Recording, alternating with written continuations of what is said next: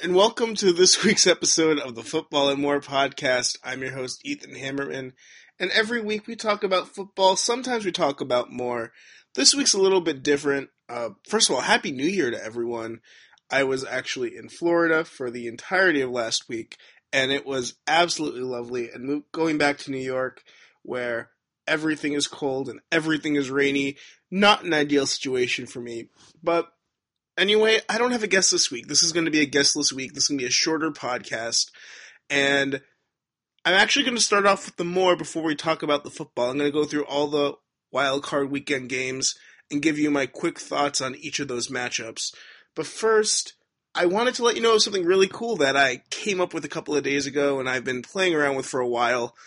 For those of you who are old draft Twitter, back in the ancient days of 2014, you might remember that I did something on Google Hangout. It was called Group Film Study, where I would have a draft breakdown video opened and my own chat window open in a Google Hangout along with some other people, and we would watch the draft breakdown video and talk about it. And Google Hangout was not exactly ideal for video capture of that way. It was very difficult to do. It was very cumbersome, and it was fun to try. People seemed to really like it. I remember we got like around 8 or 10 people each time, which I thought was a pretty good number. But I'm going to try to bring that back, except this time we actually have a platform that specializes in exactly what I want to do, and that platform is Twitch. So I've made a Twitch channel and working getting some more RAM for my computer, which I want to have just in case because my computer's processing power is a little bit questionable at times. But once I get that, I am going to give this a try and try to do some live streaming of draft breakdown videos. We can do chat. We can talk about it within the chat. I'll be giving you my live thoughts. And I think it'll be a really good way as we get closer to draft season to talk about some of these prospects, to rewatch these games, and to do something different. I'm all about trying new things. If you are interested, if you want to know more, I'll be tweeting about it on Twitter a lot. If you have any prospects you want me to look at, just shoot them over, and I'll add them to my list. I'm happy to look at any prospects you want as long as they have videos on draft breakdown, and hopefully as long as they have videos in 2016. I don't love looking at old tape. I don't find it to be totally useful at times, but I will make do with whatever suggestions you may have. And otherwise, I'll be making my own list. Maybe we'll do a different position every single day. I think I'm going to try to aim to do it about once a week once I get started.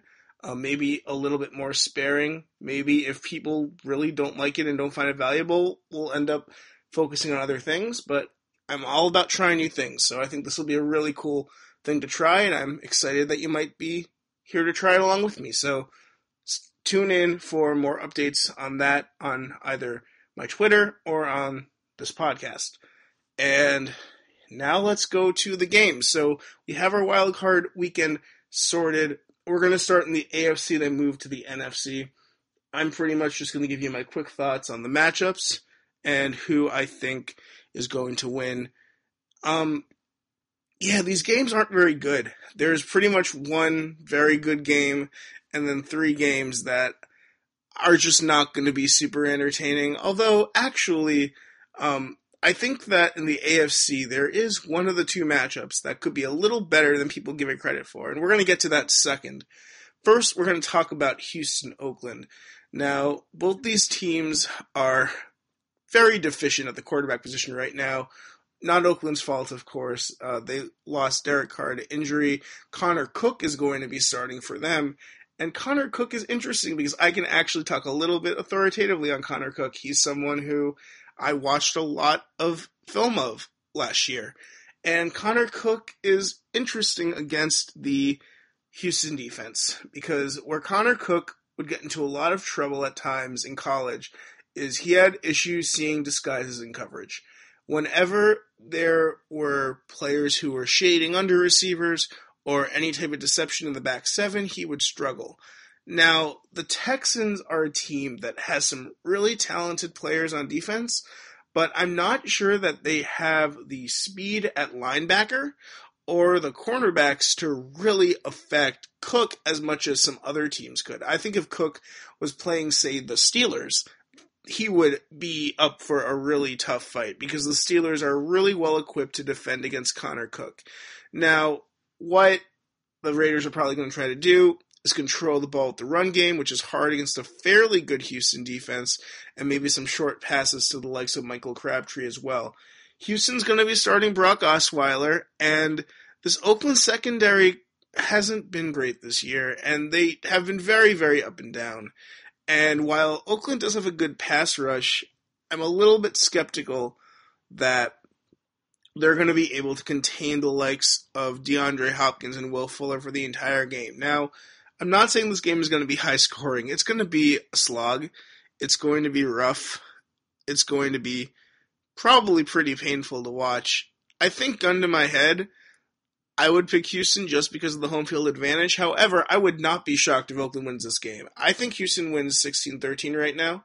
But if Oakland were to pull something off, if Connor Cook goes and has a fairly good performance, I think his stats are going to be slightly better than people will necessarily think they're going to be. They could totally win this game. Now, moving on to the Dolphins and the Steelers. This game, people forget that the Dolphins won that game earlier this year, and I know that it seems like the Dolphins aren't quite in the position that they were before, but seeing them play last week against the Patriots, that defense isn't very good, but they definitely have a lot of weapons on offense, and I don't think Pittsburgh's defense is very good either. It's going to be a weird back-and-forth matchup. I think it's going to be a lot closer than people expect, and I think it's going to be a little bit more high-scoring than people expect. The thing about the Steelers is that Ben Roethlisberger has not played as well this year as I've wanted him to play. He definitely doesn't look 100%. And in the past couple of weeks, he's shown some glimmers. You know, he has Antonio Brown. Le'Veon Bell is a top 3 running back in the league and might be the best running back in the league. Eli Rogers has really, really stepped up. And the Dolphins don't have any cornerbacks. Byron Maxwell is pretty much a scratch now. He's pretty much done. And Tony Lippett is someone who I really like, but he has a ways to go, and I don't think he matches up well with any of these receivers. And Xavier Howard has gotten a lot of hype this year, but he's also someone who, more of a straight line speed guy. He's not someone who's going to be able to stick with an Eli Rogers or an Antonio Brown when they're doing some crazy cuts. I think that Pittsburgh wins this game just because they're too strong on offense. I think that this Miami team, they did beat Pittsburgh earlier this year, but the one place where Pittsburgh wasn't firing at all cylinders was on offense in that game. That was a game where Roethlisberger had an uncharacteristically bad game, and I believe he also got hurt. So I think that Pittsburgh is going to come back. I think they're going to win like 27-13, and I think that we're going to end up seeing them play Kansas City and Houston play New England, which is great for New England. So I'd be totally happy with those results. Moving on to the NFC, Detroit, Seattle. This is a weird game between two really, really weird teams. Seattle has not been playing well recently. They were a mess toward the end of the Niners game this past week. Missing Earl Thomas is really bad on offense. Their receivers are not 100% because they're missing Tyler Lockett. Paul Richardson does provide a little bit of a stretch to the field type of receiver, but he's not the kind of guy who is quite as dangerous as the likes of Tyler Lockett. Doug Baldwin's reliable. He's still a little bit questionable, and the running game is still something that we don't really know what's going to happen. Now, the X factor, funnily enough, for that offensive game plan for the Seahawks is a certain running back named CJ Prosise. And Prosise is a guy who, when he played the Patriots, he really, really looked good. He was a factor in the pass game. He ran the ball really hard. And he's someone who was one of my top 5 running backs this past year. I wonder if Prosise is going to play in this game, because it sounds like he's getting a little bit healthier. Of course, at the time of this recording, I'm saying that, but it's possible that by the time this comes out, he is out, which would be very unfortunate. I think if Procise plays, Seattle is in a much better position than if he doesn't. Because he's someone who forces the Detroit linebackers to have to cover a little bit more aggressively, and he can open up that entire offense and give Russell Wilson a lot more room to work. I think if Procise plays, the Seahawks win by 2 scores. If he doesn't play, I still think the Seahawks win, but the game is going to be closer than people expect. Detroit, for all of their issues, especially down the stretch, because they peaked a little bit too soon this year, they have a lot of talent. I think Matt Stafford's had a great year. I think that their receivers are very good, and it wouldn't shock me if you see a Marvin Jones end up getting behind the defense for a deep shot at some point this game. They have issues in the run game, which I think plays into Seattle's hand because Seattle, ever since losing Earl Thomas, it's been an issue and they've had to focus on both the run and the pass game. I think that only having to focus on the pass game here is going to help them. And then defensively, while there are some good pieces there in Detroit, Kerry Hyder being a very distinct one along with Darius Slay, they don't have the people to match up well with Seattle, in my opinion. The one thing to keep an eye out for is if Hyder and that front four can generate some pressure on Russell Wilson. The pass rush has not been great for the Lions this year, but if they can step it up and do something a little bit different, maybe they're able to pull off an upset. Until then, though, I'm going to have to go with the Seahawks. Finally, Packers-Giants, and this is a great game. The Packers are playing really, really well. The Giants are also playing really, really well. It's going to be quite a challenge. And Ben McAdoo, you know he's out for blood. You know Aaron Rodgers is more locked in than any player in football right now. Here's the thing about the Giants, though, and it really pains me to say this. This Giants team is better than either Super Bowl team. And it's very, very scary to see how they have gotten better on defense over the course of the season. The defense is not the weak point for the Giants right now. They have the best cornerback in football in Janoris Jenkins. They have a great safety in Landon Collins, and quietly UConn's own Andrew Adams has been playing extremely well too. Dominique Rodgers-Cromartie is filling the second cornerback role admirably. The linebackers aren't phenomenal, but they're doing a good enough job to just fill their roles. And that defensive line, they can get after the quarterback and they can stop the run. Jonathan Hankins, Big Snacks, Damon Harrison, Jason Pierre-Paul, Olivier Vernon. This team might be the best team in the NFC, and they're only the 5th seed in this playoffs. And I think that they're going to give Aaron Rodgers a lot of trouble because that Green Bay offensive line is not very good. Green Bay still can't run the ball. Green Bay has some receivers, but I mean, these cornerbacks are pretty good. They're better than I thought they were going to be.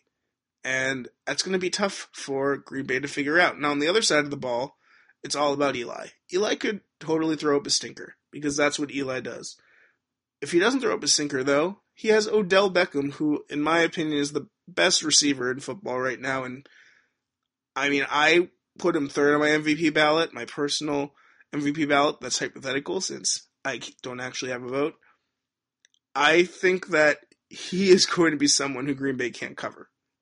I don't know what Green Bay is going to do because whoever you put on him, I think he can beat them in any facet of the game. Then you have Victor Cruz, you have Sterling Shepard. Green Bay does have a pass rush, and New York's offensive line is a little bit questionable. I think that they can keep it close by getting some pressure and bringing some interesting blitzes. But I think that the Giants are poised to pull this upset. I have the Giants winning 27-24. I think it's going to be a really close game, but I think the Giants can go into Lambeau and pull it off. So that gives us the Giants facing the Cowboys, which is not what Dallas wanted, and Seattle-Atlanta, which I think plays really well for Atlanta. I think Atlanta, if they can make it to a final against the Giants, I think that they could be in a really good position to make the Super Bowl. I think the Giants could be as well. The Giants could not have gotten a better draw either, because I'm not sure that the Cowboys are going to beat them after they lost to them twice this year. But Atlanta also has to be hoping that they're able to get the Giants. That would be a really good matchup for them. That's it for this edition of Football and More. I know it's short. I know it's sweet. Enjoy the games this week. Enjoy the new year. I hope it's off to a great start. And until next time, I'll talk to you later.